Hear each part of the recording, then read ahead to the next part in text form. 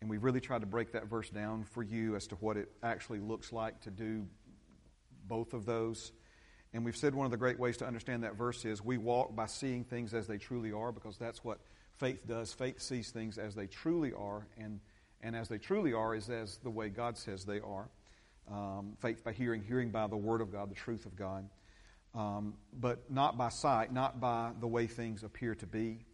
Satan can easily manipulate the way things appear to be, and if you live your life based upon the way things appear to be, he can easily manipulate you. Amen. But we're not being deceived. Amen. So if you see things the way they truly are, then it's impossible for you to be deceived. But as we dig a little deeper into what faith actually is and how it operates in our lives, we've said that faith is the ability to see beyond the way things appear to be, to the way they truly are, but also the ability to respond based upon the way things truly are. It's one thing to see the truth in God's Word, but it's another thing to respond to the way it truly is versus the way so many people do. They respond to the way it appears. Now, 2 Corinthians 4:18, we do not look to the things which are seen, but to the things which are not seen. For the things which are seen are temporary, but the things which are not seen, they're eternal. So what are we looking to? What are we looking to? Not looking at. And we said the key way to understand what it means to look to something is when you look to that thing or to that person as a resource, as a supply, as a means of solving a problem, overcoming an obstacle, so forth and so on. Now, we also said last Sunday the church is trying to function in a four-dimensional reality with a three-dimensional mindset. And so time, space, and matter only leaves out the fourth dimension, which is spirit. Amen. And we said that faith connects you to and enables you to function in spirit the way your five physical senses connect you to and enable you to function in time, space, and matter. So we are spirit beings experiencing a physical world. Most people, I hate to say this, but most people see themselves as a physical being trying to have a spiritual experience. You are not a physical being trying to have a spiritual experience. You are a spirit being existing in a natural physical world. Let me say it another way. You're a four-dimensionally connected being living in a three-dimensional world, and it's our connection with that fourth dimension, the spirit realm, the realm of God's Spirit. That's where we find our help. Now, let me ask you a quick question. Was Jesus limited to or limited by time, space, and matter? The answer is no.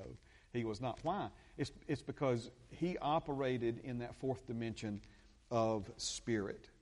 Now, last week we also said that we are to look to Jesus.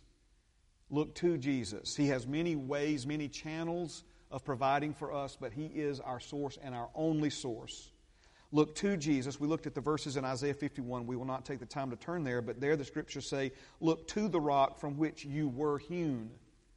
So like a slab of granite that was hewn out or taken from an outcropping of granite, in the same way we came forth from God. We're also instructed in Isaiah 51 to look to Abraham and Sarah and how God blessed them and increased them, because they are our examples of faith to follow even in this New Testament. But then also we see in verse number 6, the first part of Isaiah 51 and 6, we're instructed to lift up your eyes to the heavens and look on the earth beneath. Lift up your eyes to the heavens and look on the earth beneath. So again, Father's trying to give us a heavenly perspective of life here on earth. We're to look to the heavens. Come on now. Look to the heavens. And then as we look to the heavens, now we have the proper perspective of how things truly are here on earth beneath. So the church is asking God to come down from heaven to fix things on the earth. God is asking the church to come up to heaven to fix things on the earth. You were never meant to live in the world with a view of the world that comes from the world. Do you see how these things are connected and related and tied together? And the church then needs, and we're the church, by the way, we need to shift from a worldly view of heaven to a heavenly view of the world. So if you only look to the facts, you'll never see your situation any other than the way it appears to be. If you look to if you only look to the facts, you'll never see your situation any other way than it appears to be, which means you'll never respond to your situation any other way than it appears to be. Okay? And then this last one, and I'm just going to put it up here. It's in something that I call notes, which I don't normally put on the screen, but I'm going to put it up there. How will your situation ever change for the better if you continue to respond to it based upon the way it appears to be? See, I don't know every detail of your life and existence, but I know that we all have situations in our lives that we're wanting to see progress in. We're wanting to see change for the better in. We're wanting to see something, you come on up to the next level, so to speak. I don't think Sister Terry Croswell, Ronnie Mommy mentioned this. Her brother had a really serious medical emergency this past week and a half or so, and for a while it wasn't looking good at all, right? But Terry just kept standing on faith. She kept confessing, her and Ronnie in agreement together with us as a family of faith. She said, "Look, I'm not going to respond to this situation based upon how it appears to be. I'm going to respond to it based upon what the Word of God says." And it wasn't many days after that, the text came on my phone. It says, "Miracles are happening in this room." That's, I think, exactly the text. And they absolutely were. Amen. So, but see, if she had just simply regurgitated about her brother what the doctors were saying about her brother, if she had just simply agreed with them and responded based upon what they were saying. I'm not saying, that, again, that I know some of you maybe have little issues with this whole concept of the difference between facts and truth, but the facts were her brother was in a very serious physical condition, and it wasn't looking good, and his life was basically hanging in the balance, okay? But if you respond based upon those facts, how is that going to change it? What power is in that to improve or revamp or revitalize or bring life into that situation? So we know that the power is in the Word of God. Amen? He sent His Word to heal us. Amen? He sent His truth. His Word is truth. He sent His truth to heal us. And so let the weak man say, "I'm strong." Let the poor man say, "I'm rich." Let the sick man say, "I'm healed." Because the truth is, in Christ Jesus, you are strong, you are rich, you are healed. Now, the facts may be you need some money this morning. The facts may be your shoulder's hurting this morning. The facts may be that you got some things going that you're not really sure how you're ever going to get beyond or out of situations in your life. But again, if you keep responding based upon the way it appears to be, how is it ever going to change? How is it ever going to be any different? Now, I want to show you a case study in the Scriptures that I think really illustrate this for us. And of course, we know that Jesus was a teacher. He was the Son of God. He's the Savior of the world. I mean, all these different names that God's identified by are each one intended to help us see a bigger and more clearer picture of who He is and what He's about and why He came. And Jesus came for a lot of reasons, and one of the reasons He came was to teach us. And so Jesus is a teacher, and He was looking for disciples. He was looking for men and women who were willing to make an uncommon commitment to Him so that He could teach them on the highest level. And the highest level of teaching is teaching for the purpose of assimilation. And we're learning this in discipleship class. Teaching for the purpose of assimilation means Jesus wanted to reproduce Himself in those He was teaching. That's why Luke 6:40 says the disciple is never above his master, but if he's perfectly trained by his master, he will be just like his master. And so Jesus is the master teacher, and He's wanting to reproduce Himself in those who are willing to make this uncommon commitment that is discipleship class. I challenged you last week to get out of your comfort zone, all right? And if any of you in here are doing that, what you're going to find out is that your comfort zone is a paper prison. It's a paper, yes, it's, "Oh, I can't do that, I don't know about that, I don't have time for that." No, again, that's just all the excuses the devil, excuses are lies in disguise. All these things the devil is trying to present to you and to keep you hemmed in and keep pulling the circle of your comfort zone in tighter and tighter. And so some folks have asked me to repeat what I said last week, and I'll say it again. If what you are looking for is in your comfort zone, you would have found it by now. It's outside of your comfort. It's not within the walls of what you consider to be convenient or comfortable and acceptable to you, reasonable to you. Amen. So let's go to John, the 6th chapter. Turn there with me, please. John chapter 6. And we're going to look at, and if you're familiar with what we find in John 6, it begins with Jesus feeding the 5,000. Jesus feeding the 5,000. And there's a couple of ways we could go about this. I'm going to go ahead and put John's version of this on the screen. Okay, when I say John's version, his eyewitness testimony and what the Holy Spirit, thank you, Holy Spirit, John's eyewitness testimony and what the Holy Spirit inspired John to record about this, all right? Because other gospel writers, matter of fact, all 4 gospel writers recorded this particular miracle in their gospels, okay? Matthew, Mark, Luke, and John.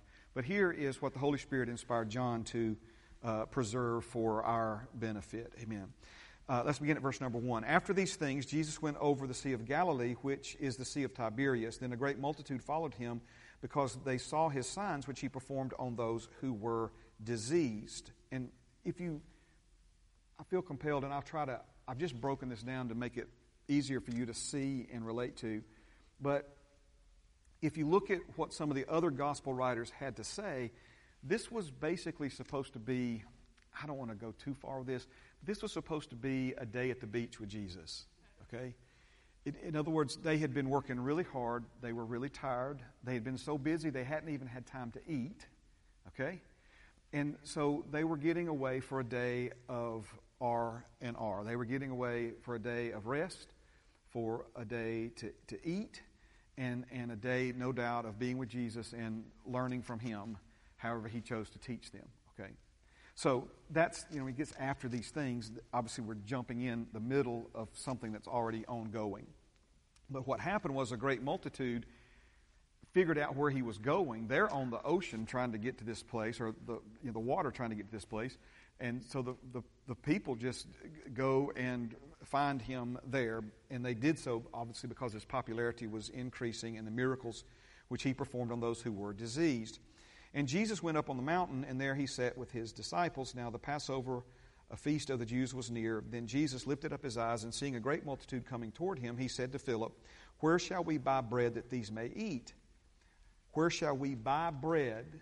Pay close attention to that question. We'll come back to it in a moment. Where shall we buy bread that these may eat? But this he said to test him, for he himself knew what he would do. Look at me for a moment. Don't get thrown by the word test. Oh, God's testing me. No, listen to me, please, all right? Jesus was a teacher. Anybody remember being in school and having a teacher? Okay? Anybody remember something called a pop quiz? All right?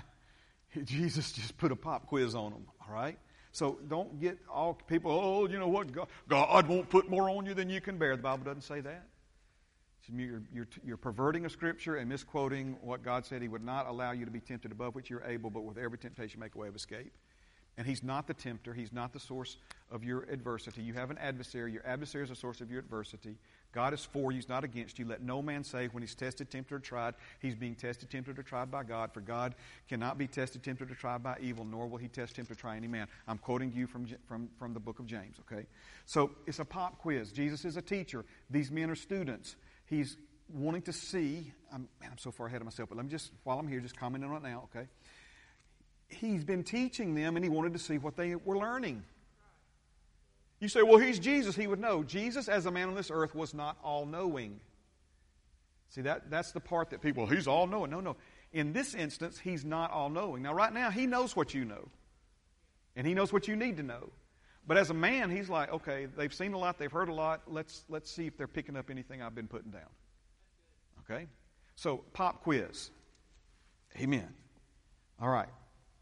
I didn't change the slides, did I? Praise God. I'm excited. Verse 6. But this he said to test him, for he himself knew what he would do. Jesus knew what he would do if he was asked that same question that he asked Philip. Philip answered him, 200 denarii worth of bread is not sufficient for them, that every one of them may have a little. One of his disciples, Andrew, Simon Peter's brother, said to him, there's a lad here who has 5 barley loaves and 2 small fish, but what are they among so many? Then Jesus said, make the people sit down. Now there was much grass in the place, so the men sat down in a number about 5,000. And Jesus took the loaves. Now let's go back to this, verse 10. In the number about 5,000. It's Matthew's account of this, what the Holy Spirit inspired Matthew to record, is where we find it was 5,000 men plus the women and the children. So in those days, they had extremely large families. We don't know exactly how many people there were or why they didn't count the women and the children. But what we do know is that this was a very big number of people, way more than 5,000. Okay? If you just take one woman and one child for every man, you've just went to 15,000. I'm thinking it was probably somewhere in the neighborhood of 40,000. Okay, but you say you're exaggerating. Was anything too hard for God? Okay, all right. Did he not feed an entire nation, which we know conservative estimates out of Egypt into the Promised Land, conservative estimates 3 million. Most people, and I agree, more like 6 million people, God fed them every day for 40 years. So there's no need to argue about how many people. It was just a lot of people. Okay? Now, make the people sit down, and there was much grass in the place, so the men sat down in number about 5,000. And Jesus took the loaves, and when he had given thanks, he distributed them to the disciples, and the disciples to those sitting down, and likewise of the fish, as much as they wanted. If you underline things in your Bible, underline as much as they wanted. Where is Philip's mind? Philip's mind is how much it would cost for everybody to have a little. Right?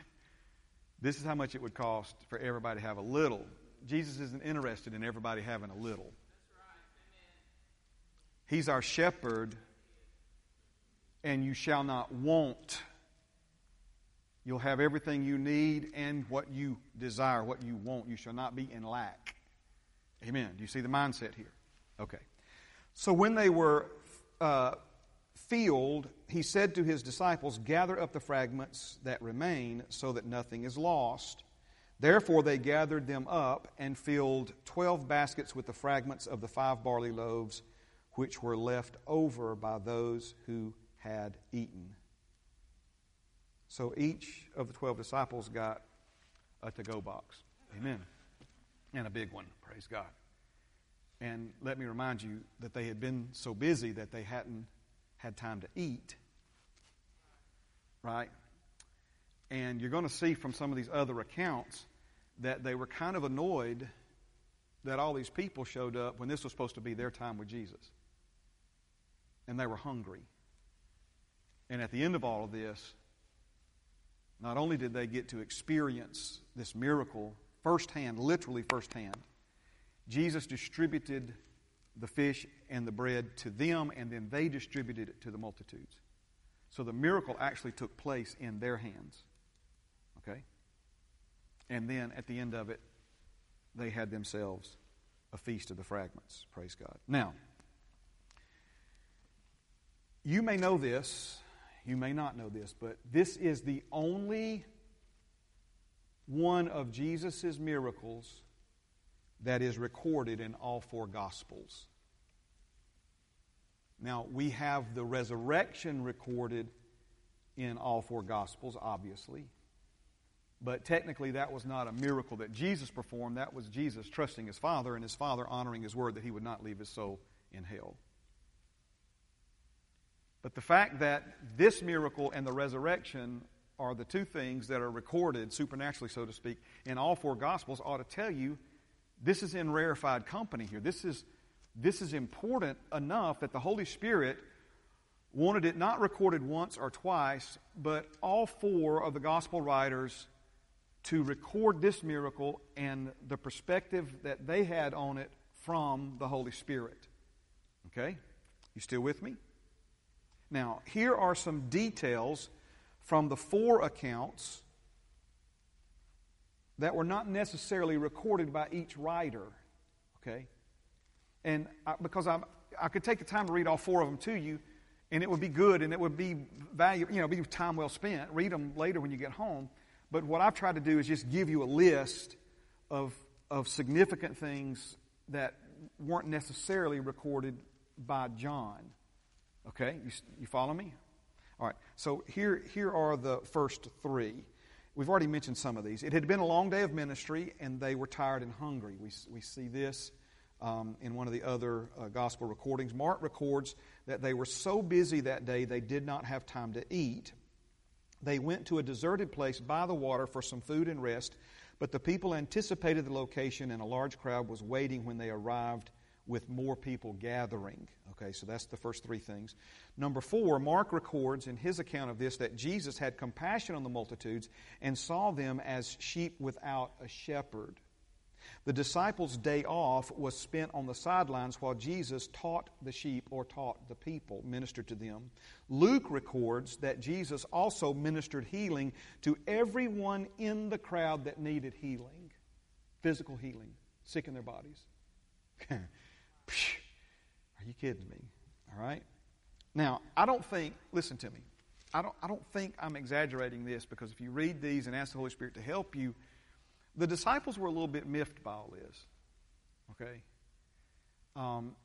And let me see if I can help you relate to it this way.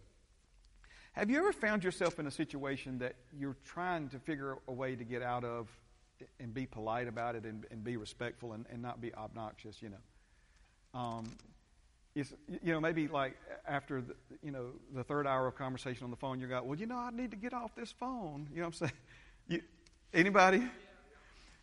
We went to church with a man many years ago, and Brother Doyle, he's a funny man, and he was talking about some folks that just stayed at his house and stayed at his house and stayed at his house, and he kept dropping hints. And finally he said, he stood up and he looked at his wife. He says, you know, honey, we need to go to bed so these people can go home. Amen. I don't know why I thought that was funny, and they knew Brother Doyle, right? So he said, I don't get it. Most people say we need to go home so these people can go to bed. But somebody get on the drums right quick. Boom, boom. All right, so amen. We need to go to bed so these people can go home. So it was that kind of situation. You say, well, you know, how do you know? Well, Luke phrased it this way: when the day began to wear away. Right? This was wearing on him. Right? The day was wearing away. They had all these plans, day off, going to have fun, you know, and now it's all been interrupted by these people who found the honeycomb hideout, and now they're here, and we want to spend time with Jesus, and they're just kind of over there. I think some of them just kind of blowed up about it, right? And they're trying to figure out a way to shoo them off. They're trying to figure out a polite way to dismiss the crowd so they can salvage what little daylight is left with Jesus there. It was mountains and water, right? I mean, it had to be a beautiful place, something like Hawaii or something like that, right? You know, and so they're trying, and so they came up with this. They come up with this idea, all right. Late in the day, number 7, the disciples saw an excuse disguised as an opportunity, and suggested to Jesus, the hour was late, the people are hungry, they're in a remote area, and should be on their way. Right? It's kind of like when one of your kids' friends is at your house and you're ready for them to go home, and you're like, little Johnny, it's getting dark outside. Your mama's probably looking for you. She probably has supper ready. And little Johnny has every intention on playing video games with little Daniel, right? While and eat supper at your house. Okay? And so, are you following me? Come on now, I'm trying to make this real for you. This really happened. I'm trying to help you see this isn't just something that we learned about in Sunday school with a flannel board, right? This really happened. Okay? I mean, this went down. And so the disciples are like, Jesus. Now, keep in mind, Jesus is like teaching the people, ministering to the people. The disciples are over here somewhere like, right? And so finally when Jesus. Jesus like, yes, do you need me? So the people are still there. It wasn't like Jesus said, excuse me, let me have a conference with my committee over here to see what my schedule is, right? He's all these thousands of people. Jesus is ministering to them, teaching them, right? They're like, Jesus, do you know what time it is? Jesus, look at the watch. It would be like, you know, if I went to about 1 o'clock today and somebody come up here and said, Pastor Mark, it's getting late. These people are getting hungry, right? Do you know, read the room, buddy. I know you got caught up in the moment here, but, you know, there's always tomorrow. Okay, for crying out loud. So Jesus tells Jesus, yes. He says, Jesus, you know, these people might want to go home so we can go to bed. These people might want to leave. Remember that meal you promised us? Remember that food? We were hungry before all this started. And we're hungry now. And he's like, it's late and it's in a remote area and these people have got a long way to go. And it only makes sense to us that they need to be dismissed so they can go find them somewhere to eat and sleep for the night. But now again, this didn't happen in private. This happened in front of the crowd. And so Jesus says, because they're going to be so bold to correct Jesus in front of the crowd, Jesus says in front of the crowd, you feed them. Right? Do you see that? He said, you guys feed them. Feed them? Are you serious? Right? Now, this was the pop quiz. Right? You're sitting up front with me like big shots. You're sitting up front with me like you've already heard these sermons 17 times and they're boring you. You're not even taking notes anymore. You feed the people since you've got this all figured out and you know enough by now to tell me how I ought to run things. Okay? Are you seeing this? Okay. So this is where we pick up this story. Now let me ask you a question. Do you think, let me say it another way. Did the disciples really think Jesus wouldn't see through their feigned concern for the people? Notice now, they're trying to pull this off like they're all concerned about the people. The people, by the way, who've been sick for 20 years are getting healed. People who are hearing things that have been kept a secret since the foundation of the world. People who are sitting on the edge of their seat, can't wait for Jesus to say the next thing that's coming out of his mouth. People who don't care anything about food or shelter for the night because they're in the presence of heaven itself. And now the disciples are acting all concerned for the people. These people, they're too ignorant to know that they're far away from food and shelter. And who knows, they may faint, Jesus. There are elderly people in this crowd. They could faint before and just pass out and drop dead along the road back to town. Did they really think Jesus wouldn't see through all that? Jesus says, you know what, you're right. They don't need to leave here hungry. You feed them. You feed them.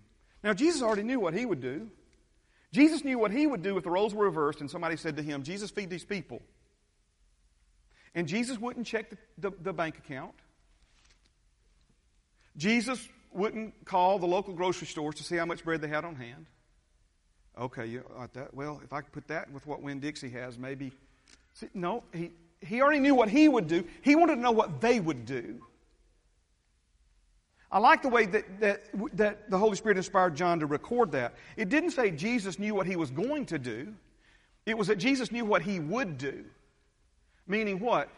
Meaning it's what he's already done, what he would do that day, and what he would do the next time should a similar situation arise. And guess what? It did arise. So he knew what he would do. Would is so much different than what he was going to do. Are you hearing me? Do you know what you would do? Not what you're going to do. Do you see the difference in that? Holy Spirit's going to help you catch the difference between what you would do and what you're going to do. Amen. See, what you would do, that expresses it's already settled in your heart. That expresses that you already know what you would do and you already know how it would turn out. All right, praise God. Now, there's a lot for us to learn here. Somebody can correct me later, and I may be overlooking one. But to my knowledge, I do not recall Jesus referring back to any of the other miracles he performed besides this one and a similar miracle to it, the feeding of the 4,000. Now, I'm not saying he didn't, but I'm talking about what we have recorded in Scripture. I see some of your wheels turning with mine, okay? In other words, it wasn't like Jesus said, hey, remember when the boy was born blind and we healed him. Now, I'm not saying he didn't do that, but what we have recorded in Scripture is that Jesus, in a teaching moment, he says to the disciples, hold on a second, guys. Do you not remember the 5,000 plus women and children and how many baskets you took up? Do you not remember? See, again, this would be study guide for the next test, right? He's going over the questions and the answers. And the 4,000, how many baskets? Yes, Lord, we remember. Okay. But obviously they didn't remember. Because what happened? They found themselves in a boat. Their stomach started growling. Jesus tried to teach them about leaven, and they immediately think he's angry because they didn't pack a lunch. So, Jesus was not all-knowing in the flesh. We've already mentioned this. He knew what he would do. He wanted to know what Philip would do and the disciples would do in this situation. Now, I'm going to give you this, and I'm going to give it to you in a couple of different ways, but this to me is where a lot of this began as I was meditating on. The Holy Spirit led me to this passage and these passages in the four Gospels. But as it relates to what we've been studying most of this year on Sundays together, okay? Here's the point. You might want to take a picture of this or write it down, okay? We must stop looking at what we need through the lens of what we have. We must stop looking at what we need through the lens of what we have. Remember, what you look to becomes the lens you look through. They've got a need that needs to be met. And instead of looking to heaven, they looked to what they had. And because they looked to what they had, they saw the need through the lens of what they had. And as long as they looked at the need through the lens of what they had, they were stumped. They had no answer. It was impossible. Okay? Now, thank you, Jesus. Let's go back up. I wasn't through with the list. Let me get back to the list here, okay? So, thank you, Jesus.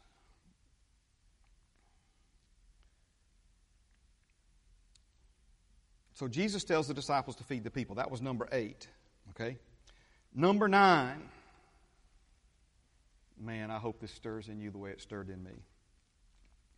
Mark records, and John records, that Jesus instructed the people to sit, and notice, if you go to the original language, he literally told the people to lay down, recline in the green grass in ranks of hundreds and fifties.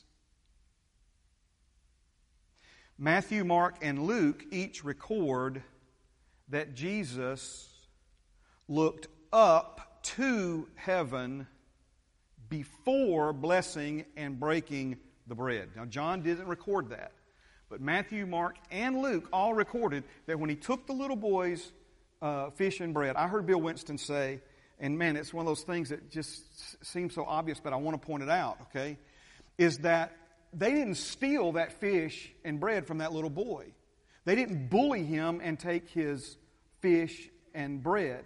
It was a little boy's lunch, and the only way Jesus would have ever received it is if it was given willingly by the little boy. Are you seeing this? It wasn't like, well, we knocked this little kid over the head with a rock and got his lunch, but that's all we got, Jesus. Jesus ain't going to accept that. He ain't going to be no part of that. Like some mafia enforcer taking the little boy's lunchbox. No. So it was given and offered freely, all right? And we've already mentioned this. So he looked to, where did he look? He looked to heaven. You say, well, that's just what he looked up when he prayed. No, he looked to heaven. He looked to heaven. You know how many people pray looking to the earth? Not looking to heaven. Jesus said, when you pray, talk to our Father. Talk to our Father. Amen. So he looked to the heavens. Remember what we got to do. We've got to look to heaven and then look at the situations on earth through the lens of heaven. Jesus looked to heaven for the answer. Because he looked to heaven for the answer, he saw through the lens of heaven and he saw clearly what he would do, the answer that was needed in this particular situation. Matthew, the accountant, the tax collector, he records the number to be 5,000 men plus the women and the children. Now, before I go any further, let me get this part out right here. Jesus recorded that the people were like sheep with no shepherd. And so what does Jesus do?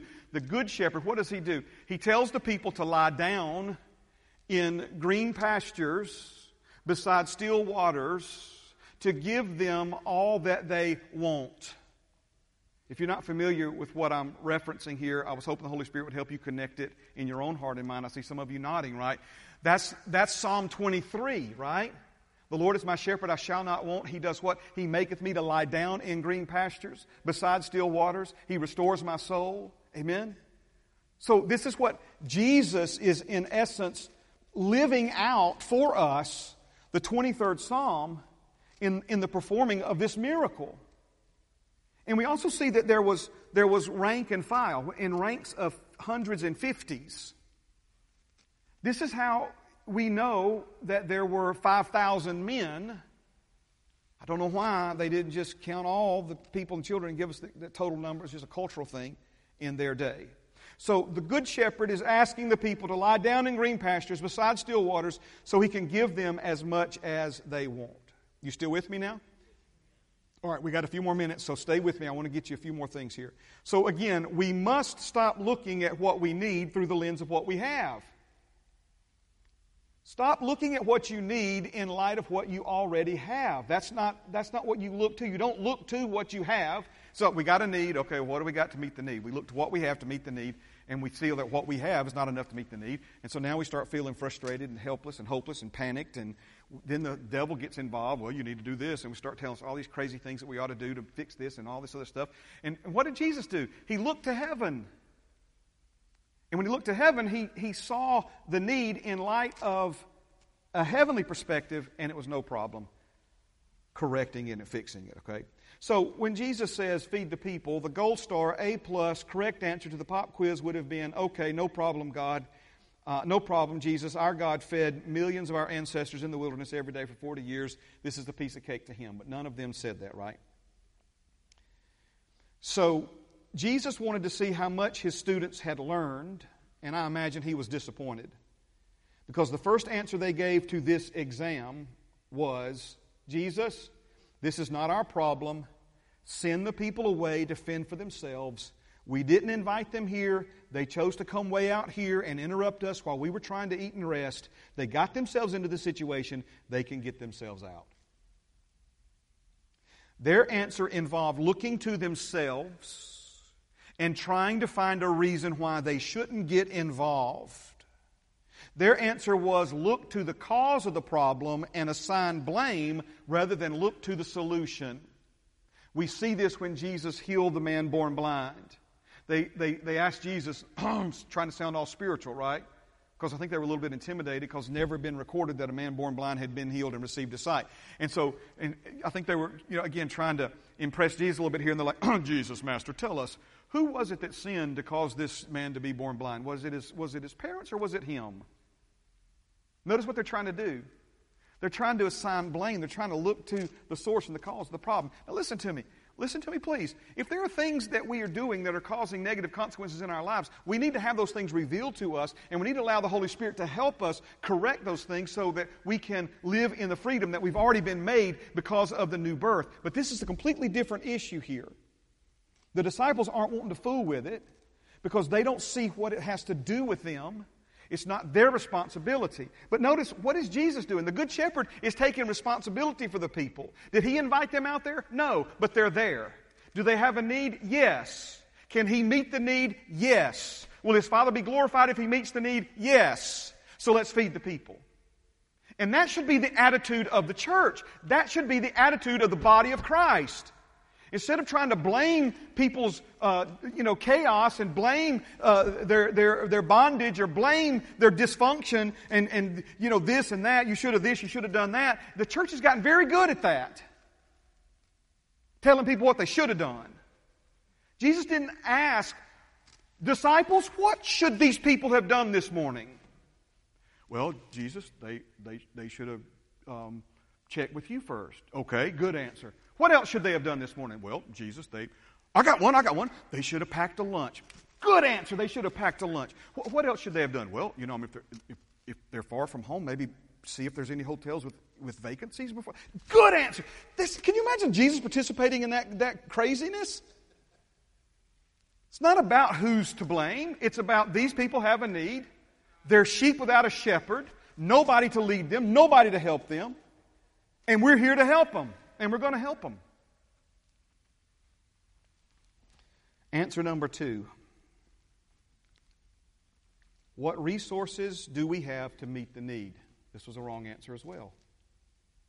Because they were looking to time, space, and matter only. They looked to what they had on hand And what you look to, you look through. They looked at what they needed through the lens of what they had. Now, if you read all, I want you to hear me, please. This is going to help you. Listen to me, please. If you read all four accounts carefully, you will see what most people overlook. And that is this: having enough money to feed the people was not the issue. They had the money to buy the bread. There was no bread to buy. This is why Jesus asked them, where can we buy enough bread to feed these people? He did not say, where can we get enough money to buy bread to feed these people? He said, where can we take money that we already have to go and buy? And so notice their answers were not 200 denarii. They didn't say, I think a lot of people hear this. They hear, Jesus, if we had 200 denarii, it wouldn't be enough money to go buy the bread that these people need. That's not what they said. They said, $20,000 worth of bread would not be enough to feed all these people, that everybody may have a taste. Stay with me. Some of you, I see some of you, wheels turning, your flesh and head still kind of rebelling, your spirit's leaping inside of you. They had the money. The whole point of this is Jesus is trying to show them, listen guys, what are you going to do when the money won't fix it? What are you going to do when you got the money but the money can't help you? They had the money. Now, precious treasure poured out on Jesus. Anybody remember the woman that broke the box on Jesus, poured the ointment on his head, ran down, right? Then she starts wiping it off his feet with her hair because she did this to honor him and to respect him. And Judas says, not Jesus, Judas says this should have been sold and given to the poor. And Jesus says, you back off and shut up and leave her alone. She did this for me and it's a good thing. Okay? Right? That box was worth 300 denarii. Estimated conservatively at $30,000 in our money today. So 200 denarii, we're talking about 20 grand here. And nobody blinked. Nobody blinked at the money. We got the money. It's not a matter of money. We got plenty of money. We don't have any bread to buy out here. There's no bakeries out here. There's no bread trucks out here. $20,000 worth of bread is not enough for every person here to have just a little bit. So no one said we can't afford this. They all seem to agree the problem was not the money.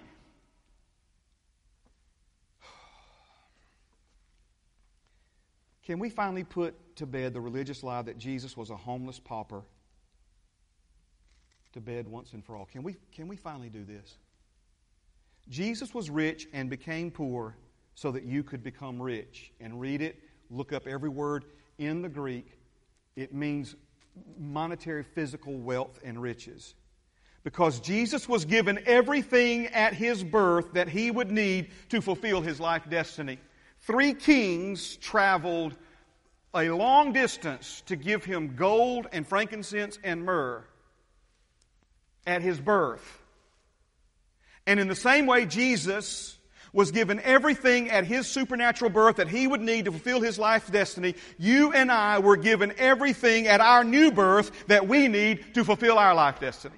You have been given all things that pertain to life and godliness. You have been blessed with every spiritual blessing in the heavenly places. You have received not the spirit of this world, but the Spirit who is from God, so that you might know the things that have been freely given to you by God. Jesus was loaded. He was so loaded he had a thief keeping the account and was still loaded. These disciples did not blink. And notice Jesus here, if it would cost $20,000 for everybody to have a taste of bread, how much would it have cost to feed everybody there as much as they wanted, bread and fish? Jesus isn't just trying to fill an empty place, right? Y'all have that expression in your home? Hungry, right? Sometimes mom and dad will have a long day and they'll pack some crackers. You know what I'm saying? It's like, here, this will feel an empty place until we can get somewhere and get some food, right? And so the disciples were thinking, let's give them a little, let's give them just enough to get them by, let's give them, $20,000. If we can find somewhere to buy that bread, we'll get everybody a few calories in their bellies so they can make it back to wherever they're going. This is how religion thinks. Religion tries to instill this mindset in us, this mindset of barely enough, just enough to get by. But listen to me, God's taken you from the land of not enough through the land of barely enough to the land of more than enough. Jesus wasn't interested in everybody having a little. He wanted everybody there to have as much as they wanted, and not just the cheap bread. He wanted them to have filet of fish. He wanted them to have red snapper. He wanted them to have mahi-mahi. He wanted them to have grouper. Anybody in here besides me a grouper fan? He wanted them to have the good stuff, the Chilean sea bass. Bring it on, dude. Fill them up. He didn't say give them enough to get home. He said feed them all they wanted. And he had the money. If $20,000 worth of bread would have been enough to give them all, you're probably looking at $100,000 here to feed this many people. Jesus didn't blink at that. Only problem is, we got the money, but we ain't got no distributor. We don't have a supplier that can get that much to us in the time that we need it in. The question was where to buy it, not where to get the money to buy it. So here's our question as we land this plane. What are you going to do when money can't fix the problem? What are you going to do when you look to money and money won't do you any good? Amen. Where did the fish and bread come from? And where did Jesus look to? He looked to heaven, right? The disciples were looking to what they had, so they were looking at the problem through the lens of what they had. Looking to what you need through the lens of what you have, you will look to what you need through the lens of what you have, and you will always see lack. Look to God, and you will see that what you have is more than enough, no matter how great the need. First, the disciples experienced, watch this now, netfuls of fish. This was the beginning of their ministry. This was when they decided to walk away from their businesses, commercial fishing businesses, and follow Jesus. It was when they'd fished all night and caught nothing. And Jesus says one more time on the other side of the boat, and they caught net-breaking, boat-sinking loads of fish. He filled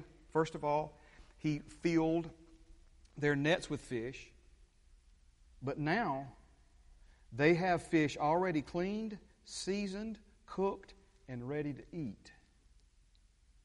He filled their nets with fish. Now he's filling their hands with fish so that they can fill others. The tired and hungry disciples each ended the day with their own basket full of fish and bread. Amen. Amen. Matt, Vanessa, Daniel, if y'all would come. Those who are going to serve communion, if you would come. I know I went just a little longer than I normally do, but there's really no place to break that and pick it up next week. Are you hearing what the Holy Spirit's saying to us? Thank you, Jesus. Thank you, Jesus. Thank you, Jesus. I don't know what it is that you need in your life, but here's the first question, okay? Once you know what it is that you need, then you got to ask yourself this question, okay? What lens am I looking at this need through? If you're just looking at it through the lens of what you have, well, you're just going to keep going around and around in a circle. Stuck, right? But aren't you glad there's another outlet for us? Amen. Amen. Father, thank you for this word this morning. Thank you that it's landed deep in our hearts. Father, that it'll be something we'll be thinking about this time tomorrow, Lord, that you're going to, Lord, just continue to minister to this to each of us. Devil, you will not steal this word, but it's making a difference and it's producing fruit in our lives in Jesus' name. Amen and amen. Praise God. The brothers are coming to serve you. Once you're served, if you'll hold your emblems until everyone's been served, and then we'll